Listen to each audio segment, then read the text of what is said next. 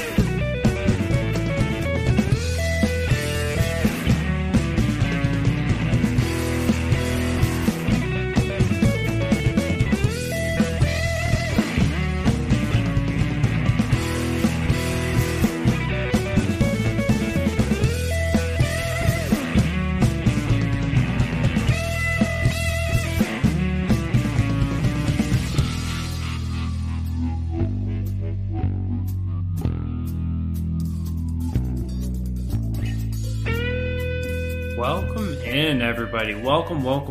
Hope you guys are all doing well. I am Mr. Merca, the Bearded Truth, Jason Lyon. As you guys can see, I am in the new room, so we are ready to rock and roll and have a great time. Thank you guys for joining in tonight. I hope you guys had a wonderful week. We are now finally here at the weekend. The big Fridays. Friday nights are always a fun time where we get to recap the week. If this is your first time coming in, my name is Jason Lyon, Mr. Merca, the Bearded Truth, your neighborhood-friendly libertarian coming to talk to you guys about what's going on across the country, give you guys my insight, and be able to turn you guys into thinking more about the individual and less about the collective. This is a driving task that is absolutely important if we are to understand what the founding fathers wanted when they created the frames of our federal government. So, without further ado, actually, let me give you a recap of what we're going to be talking about. Not a recap, but a little peek into what we're going to be talking about today. So, the economy for the first quarter is a 3.2% GDP growth. So we're going to talk a little bit about that and talk a little bit about the spending as well, because you can't just talk about the growth without talking about the entire picture that is happening there. We're also going to be talking a little bit about some of the spending, some of the entitlements there. So a lot of good stuff there. We're going to talk a little bit about the Veterans Affairs, right? The veterans, are they being taken care of well across this country? AOC recently made a comment that needs to be addressed. We're going to talk a little bit about the wrap-up from the Mueller report.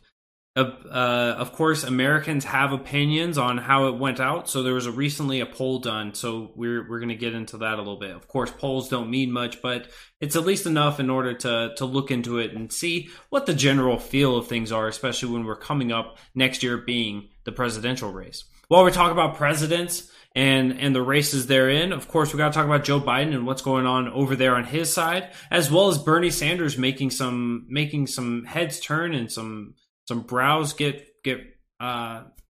wrinkled as he was talking during a town hall meeting. So we got a lot of things to talk about, and of course, I will be here to discern it with you guys and to make sure that we are popping through the facts and getting rid of the partisan talking points. So once again, thank you guys for coming in. I appreciate it. Jesus, I look like a ghost. Let me see if I can adjust it a little bit. How about, is that a little bit better? All right. I think that's a little bit better. I see I've got a little roll to the floor. So if you guys see me just slowly shift off to the left, you guys know what it is. Actually. Oh, look at that. I finally got a little bit of color again. Not much, but it is what it is.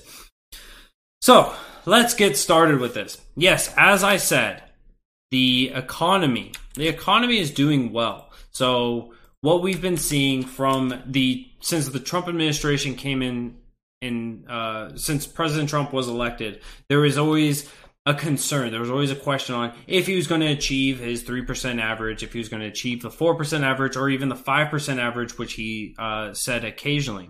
Well, with the first quarter of this year, of course, January through March was a 3.2%. I'm going to rewatch this. Thank you, Eddie. We just started on, so you don't have much to rewatch. So if you want to just stick around, we got plenty to go through. A 3.2% growth. Now, what was expected was about 2.5%. So we have about 0.7% growth from there. What does that mean? That means that we're having a large amount of commerce is happening. More commerce is happening than what was expected. So more jobs, more trade, more deals happening, and everything else. Good and beautiful things to see, right? You want to see a high GDP growth. Inflation is 1.4%. So we're having that entire debacle. Yes, we will get into the decent people comment later on. That was obviously the other thing that's going to be coming up with Joe Biden's. So we're having more involvement, we're having more trades being going out there. But the problem is that this isn't clear indicative of every aspect of the economy, right? We're still having sluggish consumer spending, which means that the people aren't really coming out there and spending all of their own money, right? You're seeing a lot of investments, but you're not seeing a lot of people going out and spending it amongst themselves in the way that we've seen prior to the 2008 housing market crash. So it's great to see this happening. It's great to see commerce going up. It's great to see a high GDP number, right? Most presidents hit the 3%. President Obama was the only president not to average that over a year. Since this was a statistic being analyzed. So with that, right, you would expect that if we're having a large amount of GDP growth, if we're seeing a lot of trade going on there, and that you would see the federal government making an increase on their revenue.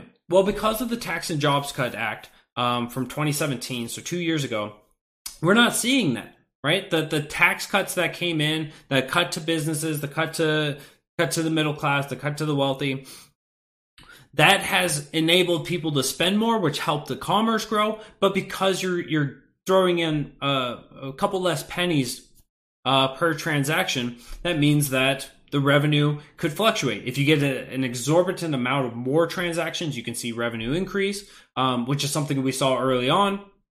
But now that that's kind of dwindled away, life is getting back to normal. People aren't super excited about the Tax and Jobs Cut Act because the media has been able to control that narrative for so long. Now that we have that, it's dropping down a little bit. So the revenue is coming down a little bit to the federal government. So they're not able to extort as much. They're not able to take as much away from each one of our transactions. And that's been hurting them. The bigger issue is that spending itself has been growing. If we've been following President Trump since the campaign trail, he's been saying that he wants to end the national debt by the end of his 8 years in office. He promised 8 years in office, and he said at the end of those 8 years, the national debt will be kaput. Sadly, in February, the U.S. budget deficit hit $234 billion. $234 billion, right? $250 billion is what was increased, which was tacked on to the $22 trillion in debt that this nation is already sitting at. So there has been a revenue issue. There has been this issue that we have seen for generations. That is that when you spend more than you have, when you spend more than you collect in, you raise the debt. It's simple math. It's simple economics. For some reason, we have this idea. Democrats think we'll just raise the taxes and that will somehow make it to where everyone wants to continue on making transactions in the same way that they are, and they'll increase the revenue. And Republicans think that they'll just cut the taxes and they'll be able to spend more.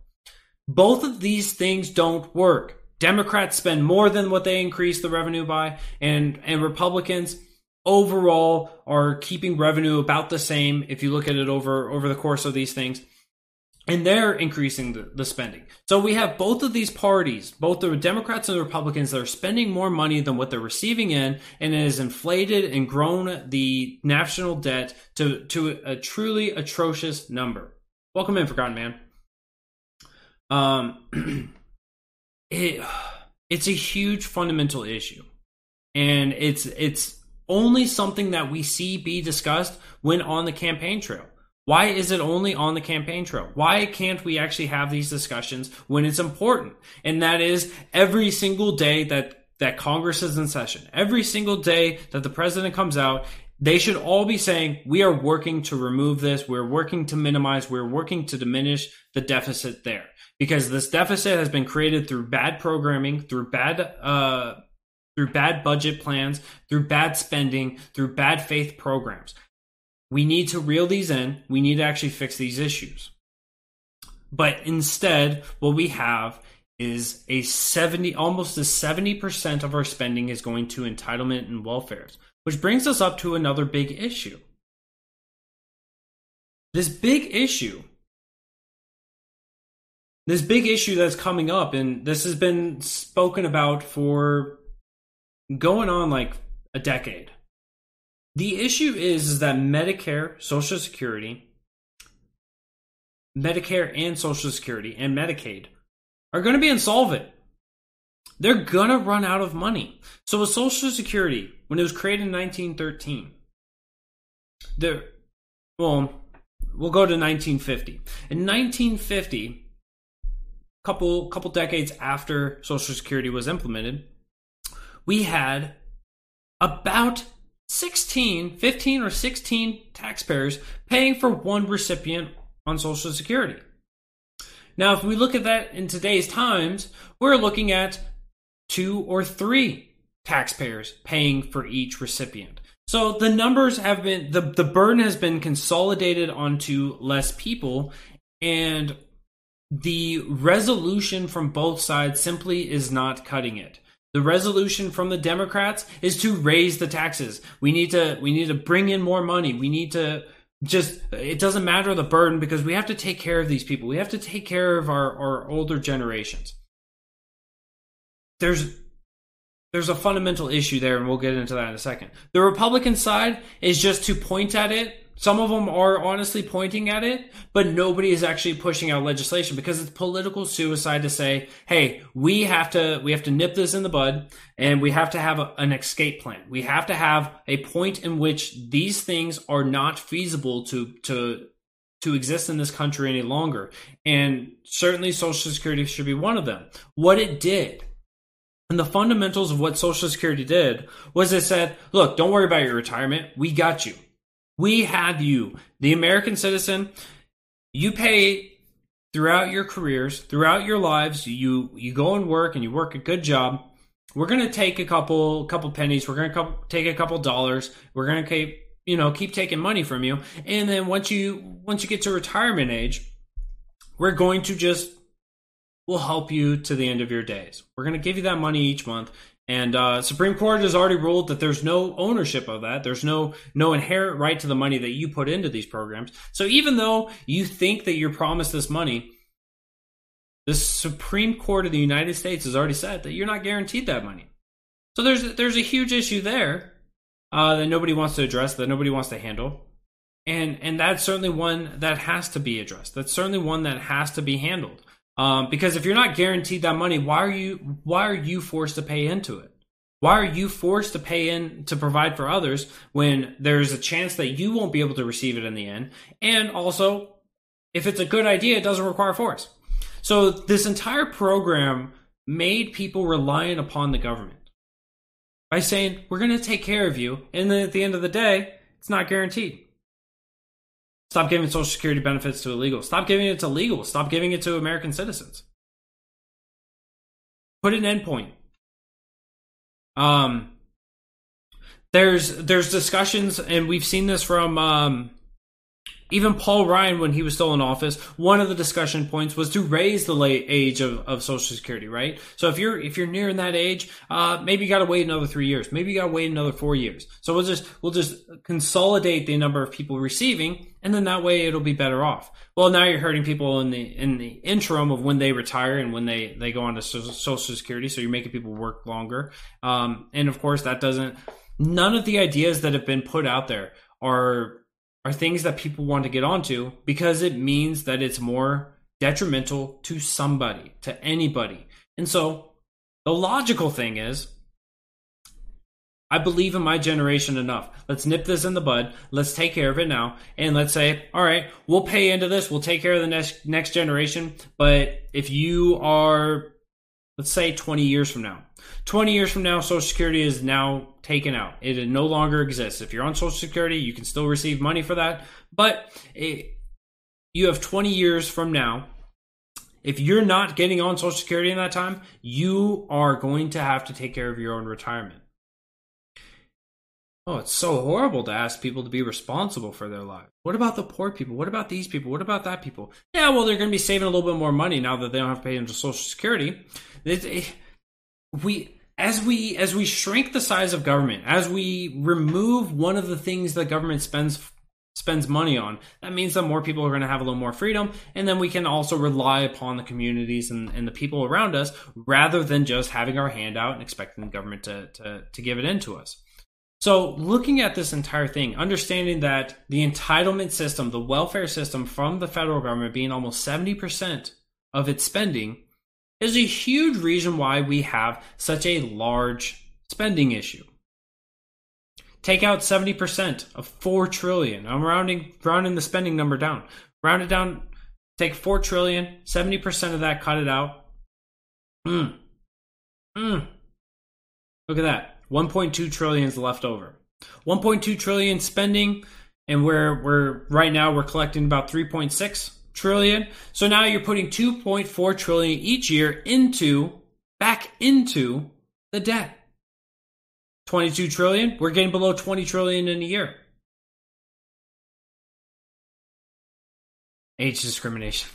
Oh, I don't disagree. There is age discrimination. Nobody wants to get somebody that's old, that's already worked themselves to the bone, that is old and I'm going to say decrepit, but that's not to be an attack on them, but certainly their mobility, their muscles, their tendons, their joints, and everything else are not nearly the same value as somebody younger on average. And so it's a lot harder to get the same output from them. So yes, I agree that there is age discrimination. It's not an easy world. It's not, and I'm sorry that the government in the past has failed you. But eventually we have to say, we have to find a generation that's willing to go, we got screwed in the past, but we're willing to take it head on. We're willing to stand up and say, we are going to be a free society. We are going to be a civilized society. And that means that we don't have to steal from one another in order to do the things that we want to do. This doesn't mean that Social Security has to be removed entirely. This just means that the government has to be removed from it. If people want to donate into Social Security and we have a privatized Social Security system, I have no problem with that. Good luck getting Bernie Sanders to support that, but put that out there, right? Become one of those people that says, look, you send me money, I will find the elderly. I will find people that are in critical condition. I will find people that are incapable of finding a job, that have no revenue coming into their household, that need help, and I will go out and help them. We can have privatized voluntary systems where people are able to support one another, and that idea is somehow lost because the government does it, and so therefore I don't have to do it.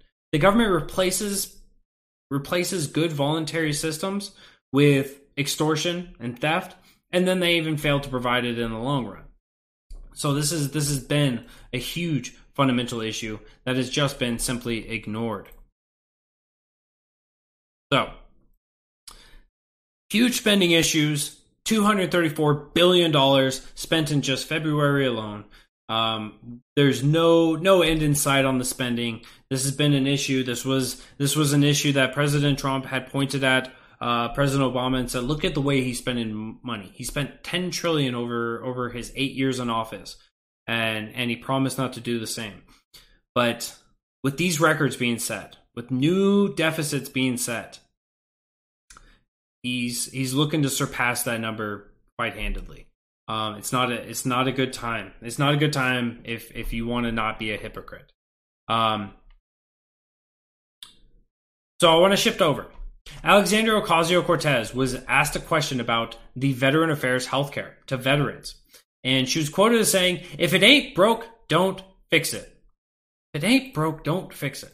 How dare you try to fix something that's not broken? Does she actually know the statistics? Does she actually care about this?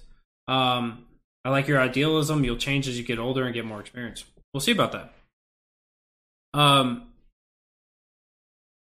Does she actually know anything about the Veterans Affairs? Does she actually care about the veterans? Does she actually care about those at war? Does she care about the issues that were created by government and its foreign policies and foreign interventions across the world that have led to veterans having high rates of suicides, to being just absolutely destroyed and being incapable of coming back and being normalized to work within society? No, she doesn't. And here's where things go wrong. Here's a quote from her. "If it ain't broke, don't fix it. Some of the highest quality healthcare for insisting that the Veterans Affairs." Oh man, it just popped around. "Insisting that the Veteran Affairs provide some of the highest quality health care for veterans." She said people who advocate for privatized Veterans Affairs are only trying to fix it in favor of pharmaceutical companies. Yeah, Big Pharma's the reason why everybody wants to get the VA or the veterans out of the VA. That's absolutely it. She says that the VA provides some of the highest quality health care for veterans. Now, if we have, for veterans, if we have some of the highest quality healthcare for veterans, why is it that veterans are committing suicide at 22 per day? Why is it that veterans are killing themselves at VA health centers in protest of the healthcare that they are receiving or are being refused to be seen for military issues? It simply is a well-known truth by those who've been involved with veterans or been involved with the Veterans Affairs directly, that the VA is a failed system where they do not provide you with healthcare. They do not, or the healthcare that they do requires long, arduous waits. They also require so many hoops to jump through in order to be provided this. Me, myself, you guys know me. I am a veteran in the United States Navy. I've served on a submarine.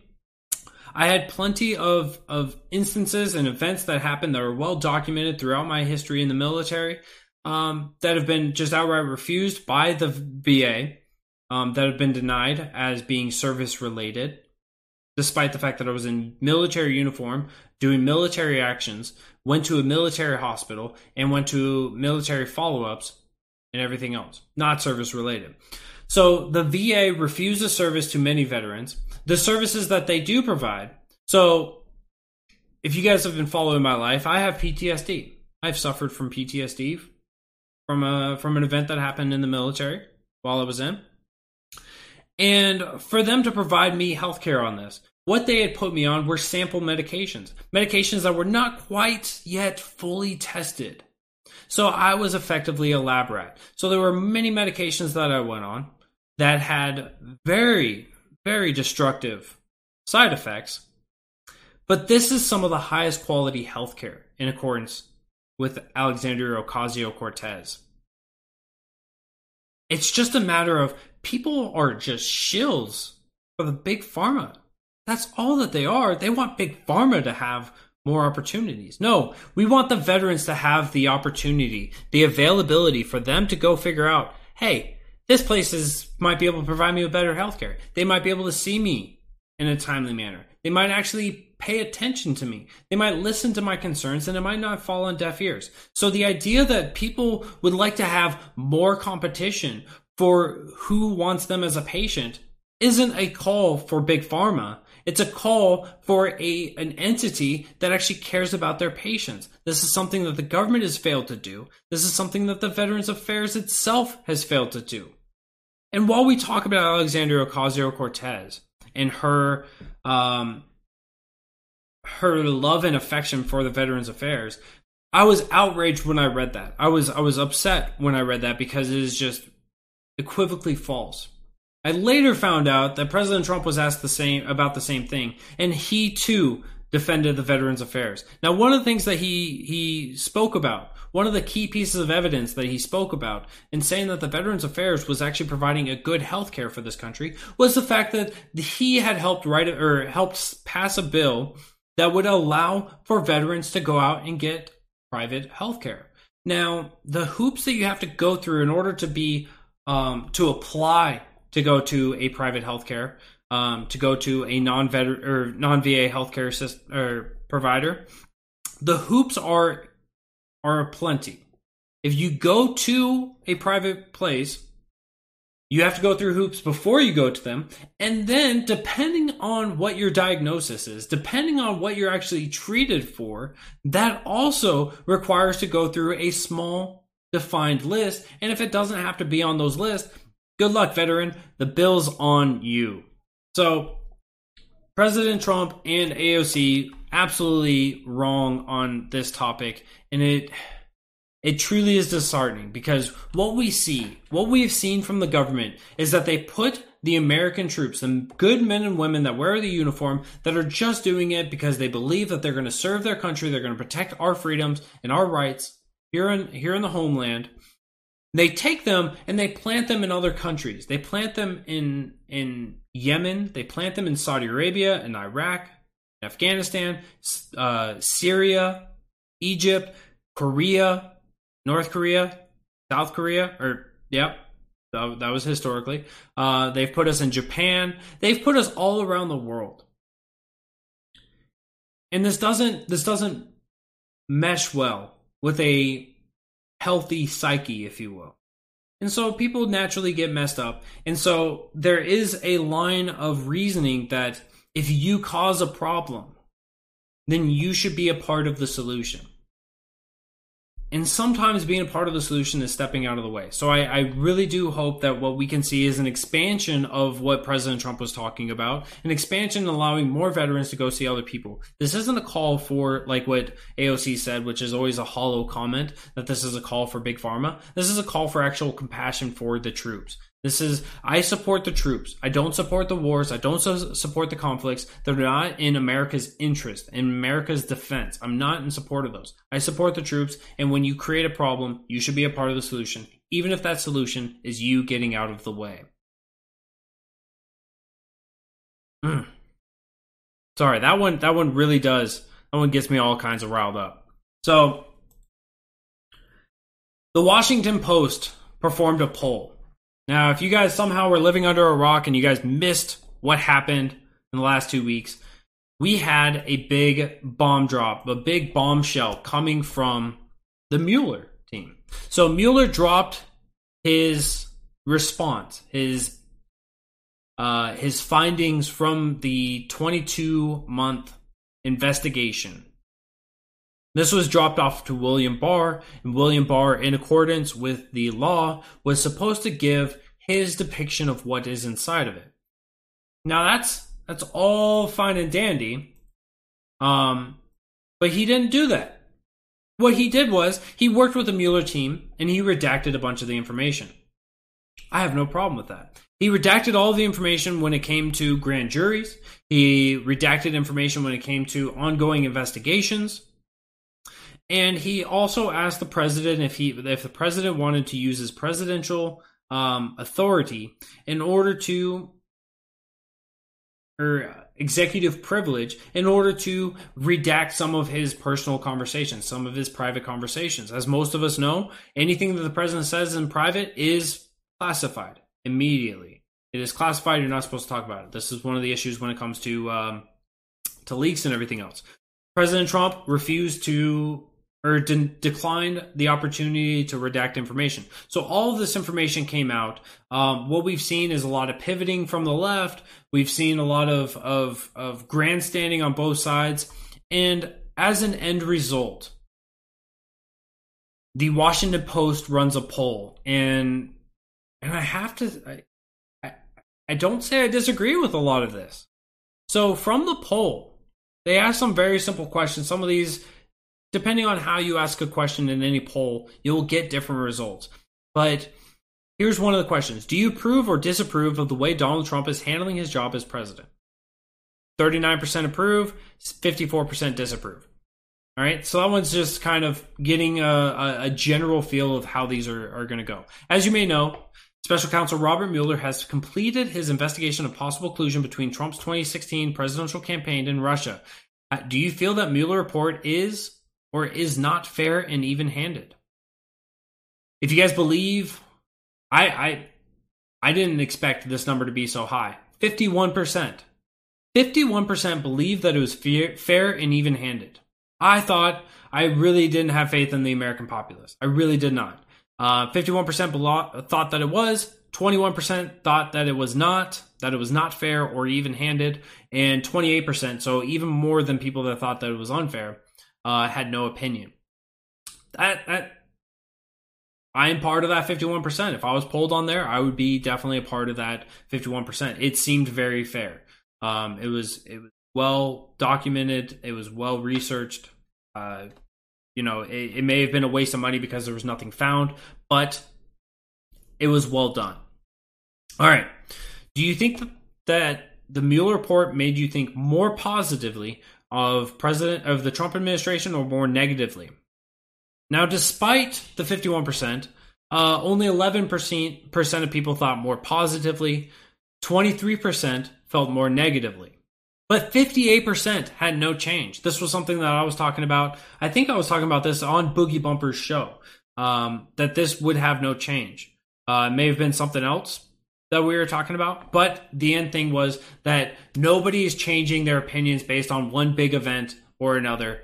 It's just true with politics. From what you've heard or what you read, do you think the Mueller investigation cleared Trump of all wrongdoing, or did it not clear him of wrongdoing? 53% thought that it did not clear Trump of wrongdoing. 31% thought that it did clear Trump. So here's where the media malfeasance really did stir up some concern, some trouble. 53% said that it did not clear Trump. It cleared Trump of any collusion. It cleared him and his administration of any and all wrongdoing when it comes to collusion. So that's where 31% of the people were correct. Now, the point of contention where Democrats, where the media has spun this and pivoted this, was saying that there was obstruction of justice. There was no obstruction of justice. I'm sorry to tell this to you guys. There were attempts. Trump talked to people about obstructing. He wanted people to obstruct. But wanting something and actually going through and doing it are two different things. Right? I want to take $1 billion and throw it in my bank account. But I have not done that. So you guys can't get me for theft. You guys can't get me for stealing. You can't get me for robbing banks. You can't get me for any of those things because nothing happened. So it's really difficult to go down the path of it didn't clear Trump. It really does come down to the media malfeasance.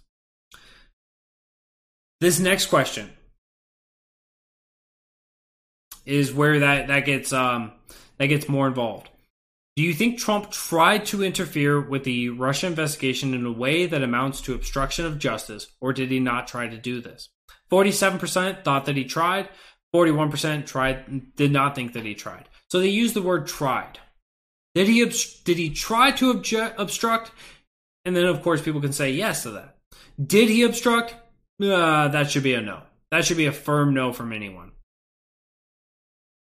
So this poll really does, you can see the way that people, the way that the media has been able to work that entire thing. Been able to work the narrative and pivot on a dime and change it up and make sure that the American people still realize that Orange Man bad. He may not have good policies all the time. He may not be a president that I'm always proud of. But when it comes to this investigation, the man's been cleared.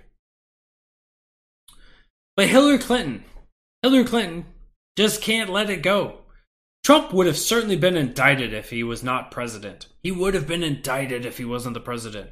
This is coming from a woman who should have been indicted and was not the president of the United States at the time in which he committed the crime. She still isn't, but nonetheless, enough bagging on her for that. When it came to her investigation, right, she obstructed justice by destroying information.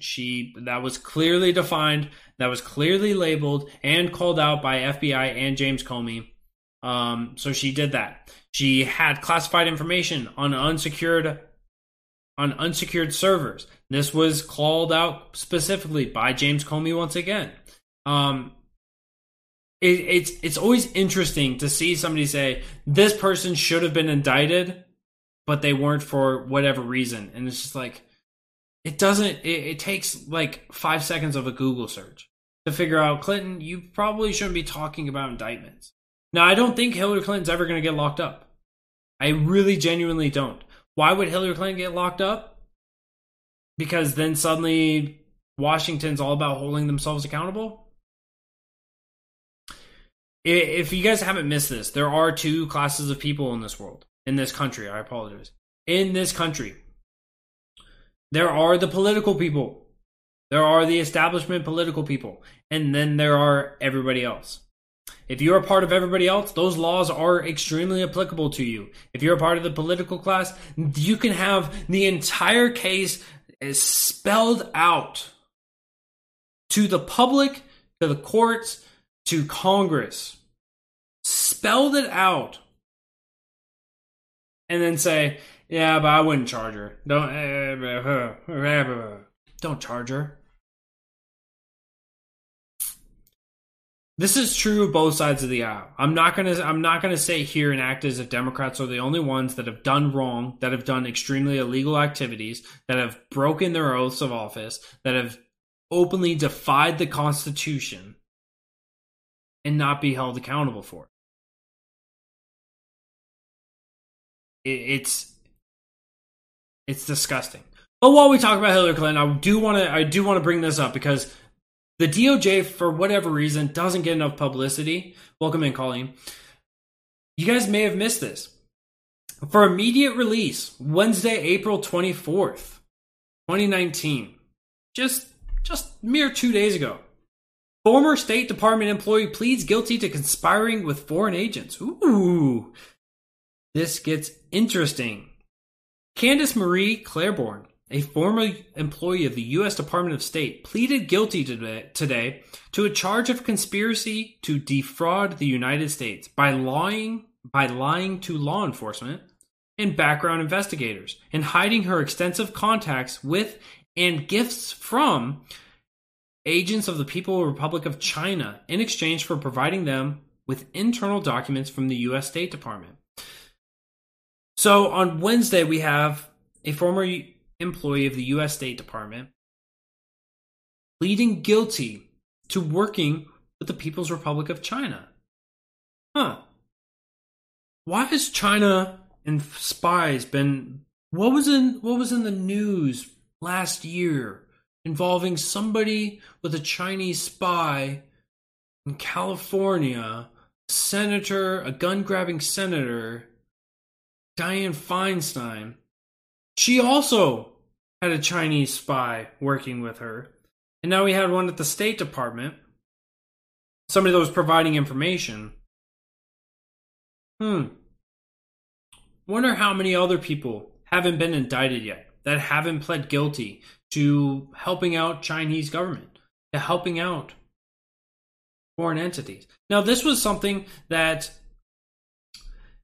has been going on. She started in 2010 and went all the way up to 2016. So she was there for a good long while. According to the plea documents, Claiborne, 63, began working as an office management specialist for the Department of State in 1999. She served overseas in a number of posts, including embassies and consulates in Baghdad, Iraq, Khartoum, Sudan, Beijing, and Shanghai in China. As a condition of her employment, Claire Borden maintained a top secret security clearance. She was also required to report any contacts with persons suspected of affiliation with a foreign intelligence agency, as well as any gifts she received from foreign sources over a certain amount. She failed to do that clearly. Let me see if I can find those dates. I don't have those dates. But when she was receiving these gifts were from 2010 until 2016.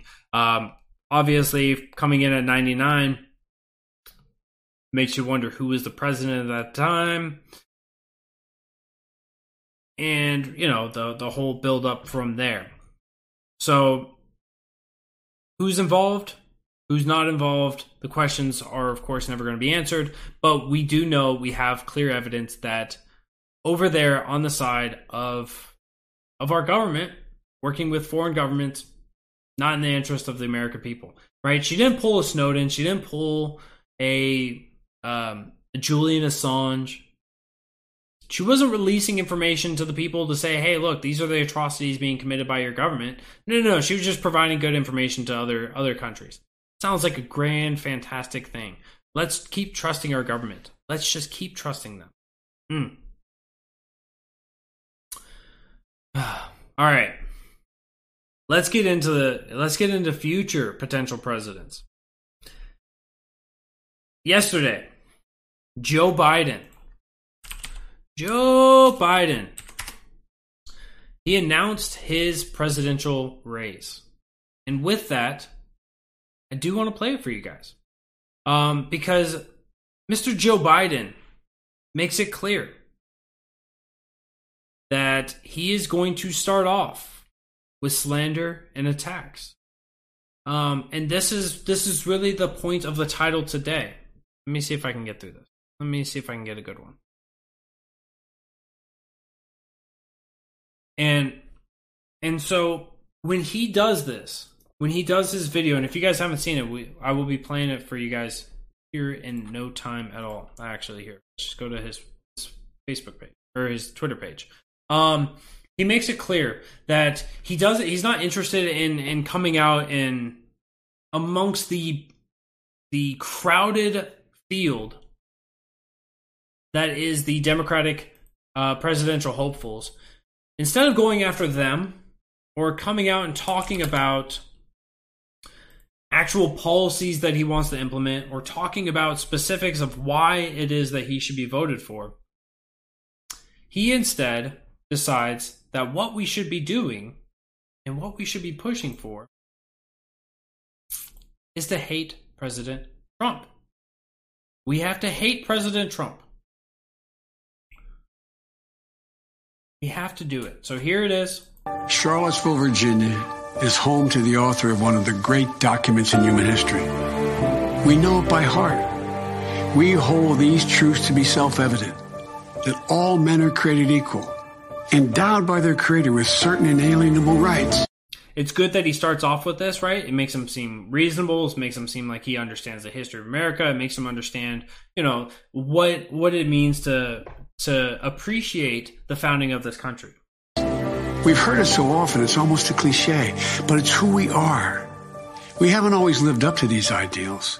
Jefferson himself didn't, but we have never before walked away from them. Charlottesville is also home to a defining moment for this nation in the last few years. So he goes straight to Charlottesville. Why does he go after Charlottesville? Because there's been a lot of malfeasance there, and we will get into that, of course, as soon as this comment is made. But it's something that really does grab you by your emotional heartstrings, and you go, yes, there was a lot of atrocities there that day. There's ugly people out there, and there's a good way to spin this and to make President Trump look bad, and that's going to be the focal point of this.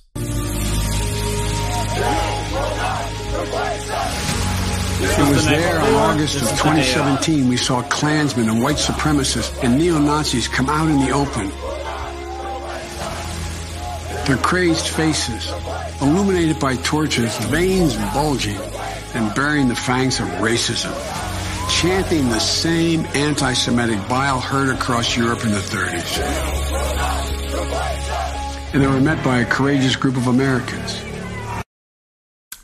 I don't think that it was an inaccurate depiction. There were plenty of racist people out there. There were plenty of people that wanted a white ethno state and everything else. Sure, I agree. But he focuses on that group and he focuses on this group. There were more groups than that there. And a violent clash ensued. And a brave young woman lost her life. And that's when we heard the words of the President of the United States. Do you notice how he has to use the young girl who was killed by the vehicle? He had to use that, right? He talks about the clash and then he talks about that. If I recall correctly, and I hope that I am, they were merely marching and the kid was driving and then just slams on the gas because he was being surrounded. It wasn't really a clash of when that happened, but by the way that he depicted it, it's very misleading and makes it seem as if these people intentionally went and killed her and were targeting her. It was mob mentality, in all of its atrociousness. That stunned the world and shocked the conscience of this nation. So, President Trump said something that shocked the world, stunned the nation. He said there were, quote, some very fine people on both sides. So he did say that is an accurate quote. But much like what we've seen with the Mueller report, will they give you the full quote? Will they give you the context? Of course not. The quote that I was talking about from the Mueller report was when Jeff Sessions, Attorney General Jeff Sessions, comes in and tells President Trump, hey, they've opened the special investigation. And with opening the special investigation against you, it's on the Russian it's on Russian collusion. And Trump slumps back into his chair, and his quote was something to the effect of, "This is the end of my presidency. I'm fucked." That's the quote that they wanted to pull out. Now, if they would have given the full quote of what he said, he said, yeah, I'm fucked. It's going to take years for me to clear my name. They say that whenever one of these start, it takes years for them to go through, and it's going to take years for me to clear my name, and this will be the end of my presidency. I won't be able to accomplish anything. And despite that, President Trump was still able to accomplish some things. Whether it was good or bad, it doesn't matter. He was still able to accomplish, despite the fact that he had this gloom and doom hanging over his head. This cloud of the Russian investigation floating over his head for 2 years while being president of the United States. So there was the snipping of the context in order to fulfill a narrative, much like what Joe Biden said here. So Joe Biden points out that President Trump said that there were very fine people on both sides. Now, when President Trump was talking about this, he wasn't talking about the extremists. He was talking about there were plenty of people there at the Charlottesville event that were on both sides of the aisle, that were on both sides of the argument. Some that were saying, let's tear down these statues. Let's tear down Robert E. Lee's statue. And there were people on the other side that were saying, let's not tear it down. Let's keep those up. Let's keep our history there to where we can point at our history and say there were some disgusting people in our past. There were disgusting things that we did in our past. And understand that we should never go back to those. And so there were good people on both sides. That is not including Antifa. That is not including the ethno-state, alt-right, or any of the people that were espousing or utilizing violence. It's a simple thing. But you can use these talking points in order to tear at others. Very fine people on both sides. With those words, the President of the United States assigned a moral equivalence between those spreading hate and those with the courage to stand against it. I like that he said that, right? Those that were espousing hate and those that were willing to stand against it. The media never once has criticized Antifa. And Antifa is something that I used to cover quite often because they were really prevalent across this country for a little while. Antifa uses violence. They use fascism while claiming they're against fascism. And they commit acts of violence against people, whether they're Trump supporters, whether they're all right, or whether they're actual Nazis. It doesn't matter. If you are to the right of them, then you are fascist and should be punched. It should be beaten. But Joe Biden here was supporting that hate. And in that moment, I knew the threat to this nation was unlike any I had ever seen in my lifetime. I wrote at the time. So Joe Biden continues on. Of course, he's got a narrative to spin. He's got to push that as much and as long as he can. Welcome in, babe. He's got to push that narrative as hard as he can, and it really has been making people question, why would you push that narrative? Why would you push that right now? Because as we know, there are 20 members of Congress, or not members of Congress, there are 20 members of the DNC pool right now hoping to get into office, hoping to become the next president of the United States in 2020. Why are you not trying to separate yourselves from them? And I was sitting down thinking about that, and I think one thing is clear. While they've all taken small jabs at the president, none of them have made such a large swing. So in some ways, he is differentiating himself from the rest of the crowd. This may be a political win for him in some aspects. He may be able to get a big swing in his favor because he has been polling higher than Bernie Sanders, who's in second place, and the rest of the other 18 who are at best, like, I think the highest number behind them is 9%. They're like 24 and 26%. So he is definitely hoping that trend can continue on. He can use the Trump derangement syndrome across this country in order to forego the facts, forego what his past has been, what his history is, and hope that he can just continue to ride on the coattails of Orange Man Bad and on his way into the presidency. I think what we're going to see with Joe Biden specifically is the fact that his name recognition is only going to get him so far. He's only going to trend for so long before, all right, Joe, what do you actually have to put up for us? What policies do you want to see? What changes are you going to actually fight for? If your change is only to change out the presidency, what are you going to do once you achieve it? This has always been one of the issues, right? When I look at Republicans that are running and they say, look, I got to help President Trump fulfill his agenda. I want to help President Trump. I'm here for President Trump. I am a Trump supporter, and I'm coming into office in order to fight for him. My question to them is, what do you do when President Trump is out? What do you do? What are your morals? What are your principles? What are your values? What changes are you going to try to implement? Or are you going to wait on the call from above to tell you what to do? I don't want a puppet. I want somebody who's got good values and principles. And Joe Biden, if the Democrats can actually look for that, Joe Biden doesn't really have much. He's been in office for forever. He's much like Bernie Sanders. They've never really worked a real job. So they've just been going with the flow and just hanging on and doing whatever it is that they can. But at the end of the day, they don't really have a way of actually implementing any of their ideas. Now, Bernie Sanders throws his ideas like candy, but the implementation, he comes up dry every time. Joe Biden doesn't have ideas. He doesn't have a scintilla of originality about him. The only thing original about him is that he's the only one ballsy enough in the media right now to go and sniff every tuft of hair that comes in front of him. He's the only one that's ballsy enough to grab onto the women during the time of the Me Too movement.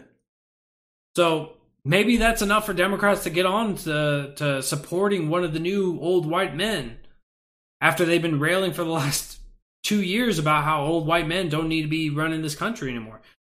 But I don't see it. Joe Biden, I think he falls off towards the end of this. I really genuinely think he falls off on this.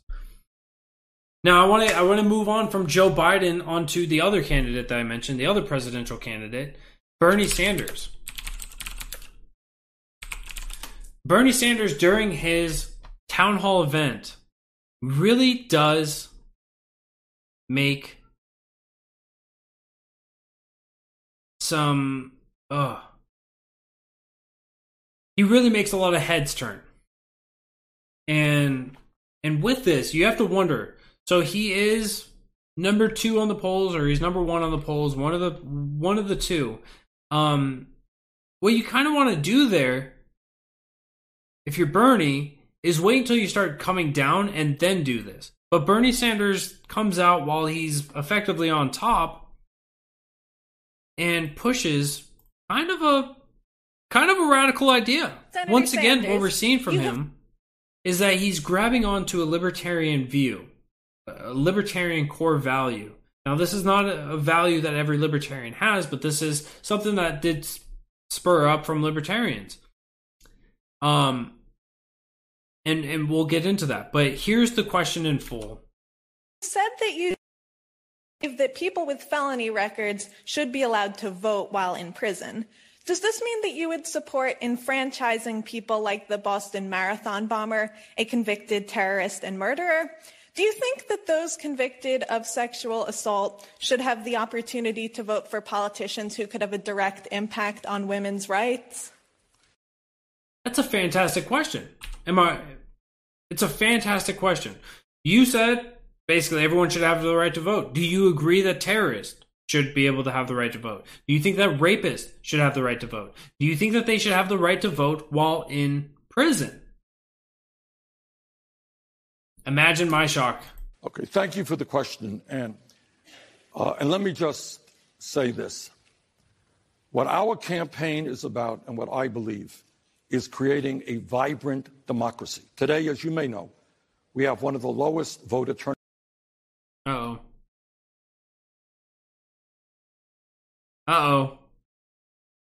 Of any major country on earth. I want to see us have one of the. All right, so while that loads up for us. So Bernie Sanders talks about we have a really low voter turnout. So you know those people that we have consolidated in little cages that are being treated probably pretty poorly by some standards and really great by other standards. We'll just put that. We'll put that right in front of them and make sure that they get that. I consider myself libertarian leaning, but I don't think they should get a vote. I will get into my views on that here in a second. I'm right there on you. I'm not libertarian leaning. I am. But let's see if we got enough now. Highest Looks like turnouts. And by the way, what we're seeing is more young people getting involved in the political process, but not enough. And in my view, if young people voted at the same percentage that older people voted in this country, we would transform this nation. But why does Bernie Sanders want young people to vote? Why does he want so much involvement at the young level? Because there's always been an old saying, right? If you're young and you're a Republican, you don't have a heart. Or if you're young and conservative, you don't have a heart. If you're old and you're a Democrat or a liberal, then you don't have a brain. So he wants to grab as many of the young voters because as we look out at the polling across this country and colleges and young adults, they are notorious for being Democratic. In recent generations, we're seeing a little more liberty coming about, which is why I think he's trying to grab onto some of those liberty roots, not really grabbing the concept, the context, not grabbing all the information around it, not gaining the principle, but just merely plucking out, cherry picking things that may get headlines, may get him some visibility in the pursuance of trying to grab on to the liberty movement. One piece of evidence that we have for this is, pardon me, is that Tulsi Gabbard from 2nd District of Hawaii, also another presidential candidate.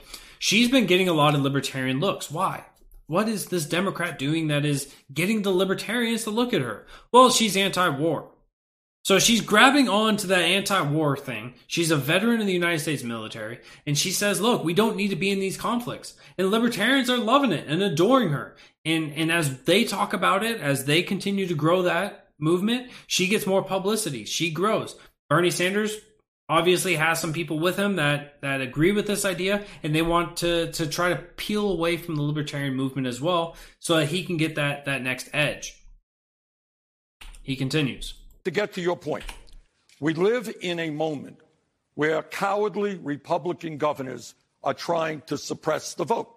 And in fact, right here, as you may know, in New Hampshire, the legislature and the governor are working hard to make it more difficult for young people to vote. More difficult for young people to vote. They're doing this by passing voter IDs.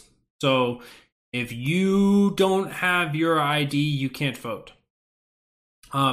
I don't think it was in this comment. Let's finish it out before I make the remarks. And to me, that is an incredibly undemocratic, un-American process. And I say to those people, by the way, if you don't have the guts to participate in free and fair elections, you should get another job and get out of politics. All right? So we got to... All right, so he doesn't. So one of the things that is commonly said is that if you are in favor of voter IDs, so if you're in favor of people having to prove who they are, prove their citizenship and everything else, then what you're doing is you're hurting black people, because black people can't vote because black people don't have IDs because they're incapable of doing this. Sounds like it's not the voter IDs that's racist, but anyway, so if on that basis, on that idea, you're requiring people to show their ID to buy alcohol is racist. Requiring people to buy cigarettes.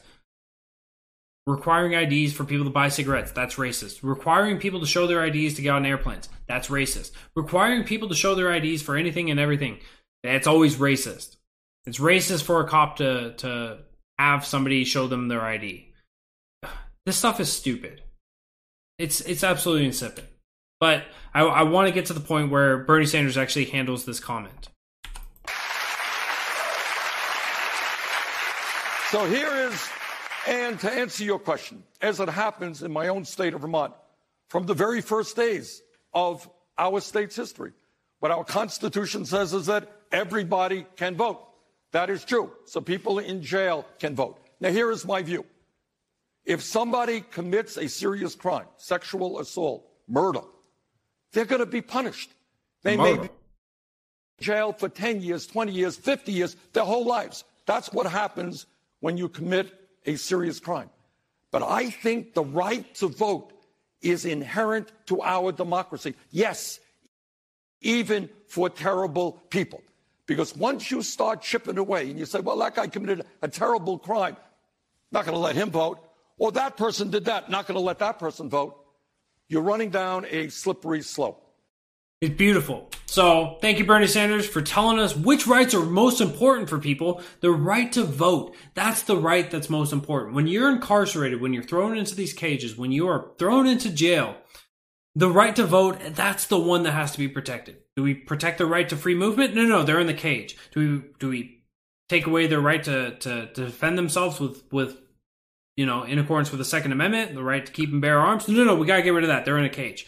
What about freedom of speech? Do they get to go out and redress their grievances to the government? Do they get to go and be be a freedom of the press and go and speak to people outside? No. We got to suppress those.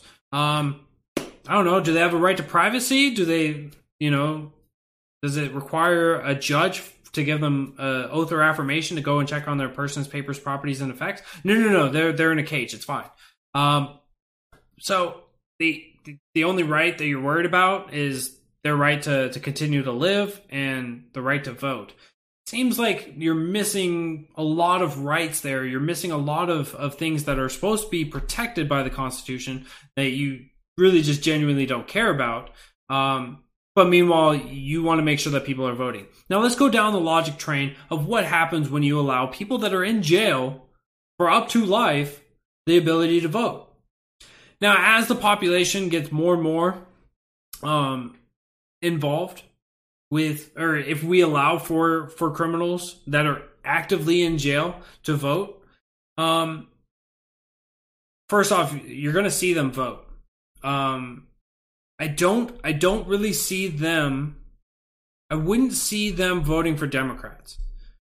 Maybe in the way that being more okay, maybe down the pedophile line where we've seen some left-leaning groups being more okay with pedophilia outside of the church. Maybe where we've seen the left be more okay with some forms of sexual assault as long as you're a Democrat. Documented stuff. Maybe you can get some of those people.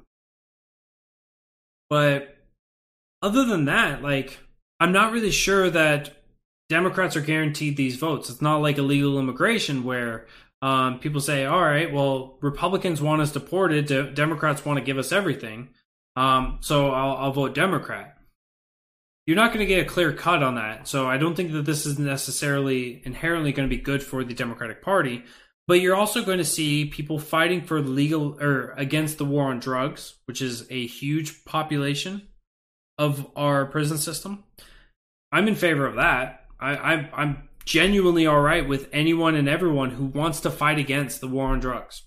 I support you. I support the end of the war on drugs, whether it's opening up for recreational marijuana all the way down to recreational heroin. It regardless of what it is, I don't think that merely having something or consuming something or ingesting something or injecting yourself with something means that there's a victim. And if there is no victim, then there is no crime. So that may be something that gets torn away. We can see candidates that could support.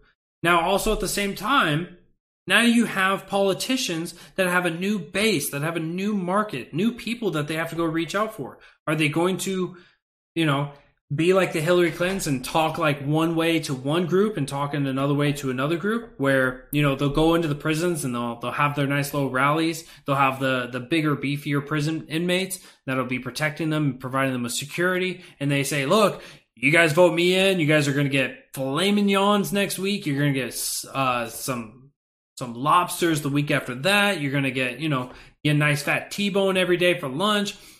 The promises will be aplenty. So I guess in that way, Democrats will of course be able to get some votes, but putting another voting base out there, I don't think is necessarily good. If we want to change up the voting base, and this would hurt me right now, maybe we need to go after people who actually have skin in the game, people who actually own land, people, moving back that way. I would be more in favor of restricting the vote rather than opening up the vote. Put a litmus test, put an intelligence test, put a civics test out there. If you don't know that there's three branches of the government, you certainly shouldn't be running for office, AOC. But you also maybe your vote doesn't really count or shouldn't count as much as somebody who actually understands the system. I think that opening it up would be more disastrous than beneficial. Now, Bernie Sanders, this was the town hall from CNN. He also had a town hall from Fox News, and props to the man for going on Fox News, but didn't handle a single question. Did not. Bernie Sanders is the pivot king. He is the man that can, you ask him a hard question, you say, hey man, you only put 3% to charity. Yeah, well, other people put a lot of money out there. We do what we do. Time goes on. All right, Bernie, well, you're a part of the 1%, something that you've been railing about for years. Yeah, but those billionaires. All right, Bernie, you finally released your tax return. You want to talk about those? Yeah, but President Trump hasn't released his. The man has pivoted on everything, on anything and everything during that discussion. And Democrats or Bernieites thought that he really won the night. If you're objective, if you actually wanted to hear answers to the questions, if you are independent, much like what Bernie Sanders claims to be, then you would see this as he didn't answer a damn thing. The man has no clue what's going on. And hopefully between him and Joe, neither one of them wins. I'm really voting for the Meteor 2020. Let's bring the Meteor 2020 for the DNC. I really would love to see the DNC just have so much infighting from the 20 different candidates. I hope they just start ravaging each other and start tearing away at it. What sucks and what is sad is that it looks as if they're all going to play amicable. They're all going to play nice with one another throughout this time instead of tearing each other apart and disenfranchising the party. So if you're a Democrat, let me know. I'll give you your talking points and you can start trashing the other candidates because we need the Democratic Party to tear apart. They're moving past socialism, right? They basically want communism light, which is exactly what socialism is, but they really do want to start tearing at the paychecks of everyone. Bernie Sanders was asked during the Fox News town hall, hey man, you want to spend like 10 trillion over 10 years? You want to spend, 100 trillion over 10 years? Where do you want to get this money from? Yeah, but Trump's spending a lot of money right now. Like $100 trillion over 10 years. That's the Green New Deal. That's Medicare for all. That's free college. There's so many different ways that this money is being spent. Welcome in, Wilson. That this money that they want to spend, and they have no idea of how they're going to collect it all. You take it from all the billionaires, collect all of their assets, collect all of their property, and you won't even be able to fund the government for a full year at the current rate. How are you going to do it for 10 years at over 100,000 or 100 trillion? It's just not possible. Bernie Sanders, Joe Biden, they're living on a throne of lies, and so many people are eating this up. I think that's going to end it for tonight's show, guys. I realize we went through all the topics, and I didn't give you guys an opportunity to call in, but I hope you guys all got a little bit of good information from tonight's show. Hope you guys are well. I will see you guys this upcoming Monday. I want to give a big thank you to Muddy Waters Media for allowing me to use this platform to share my opinions, my views, and my thoughts on everything going on. I want to give a big shout out and a thanks to Spike and Matt for that. And I'm going to see you guys this Monday. So do not drink and drive or ride with those who do. You have family and friends who care about you and love you deeply, and they want you to get back here and to be safe. So I will see you guys Monday night. I am Mr. Merca, the Bearded Truth, Jason Lyon. Hope you guys all have a great night and a safe weekend. See you guys soon. Music's not wanting to go out. There we go.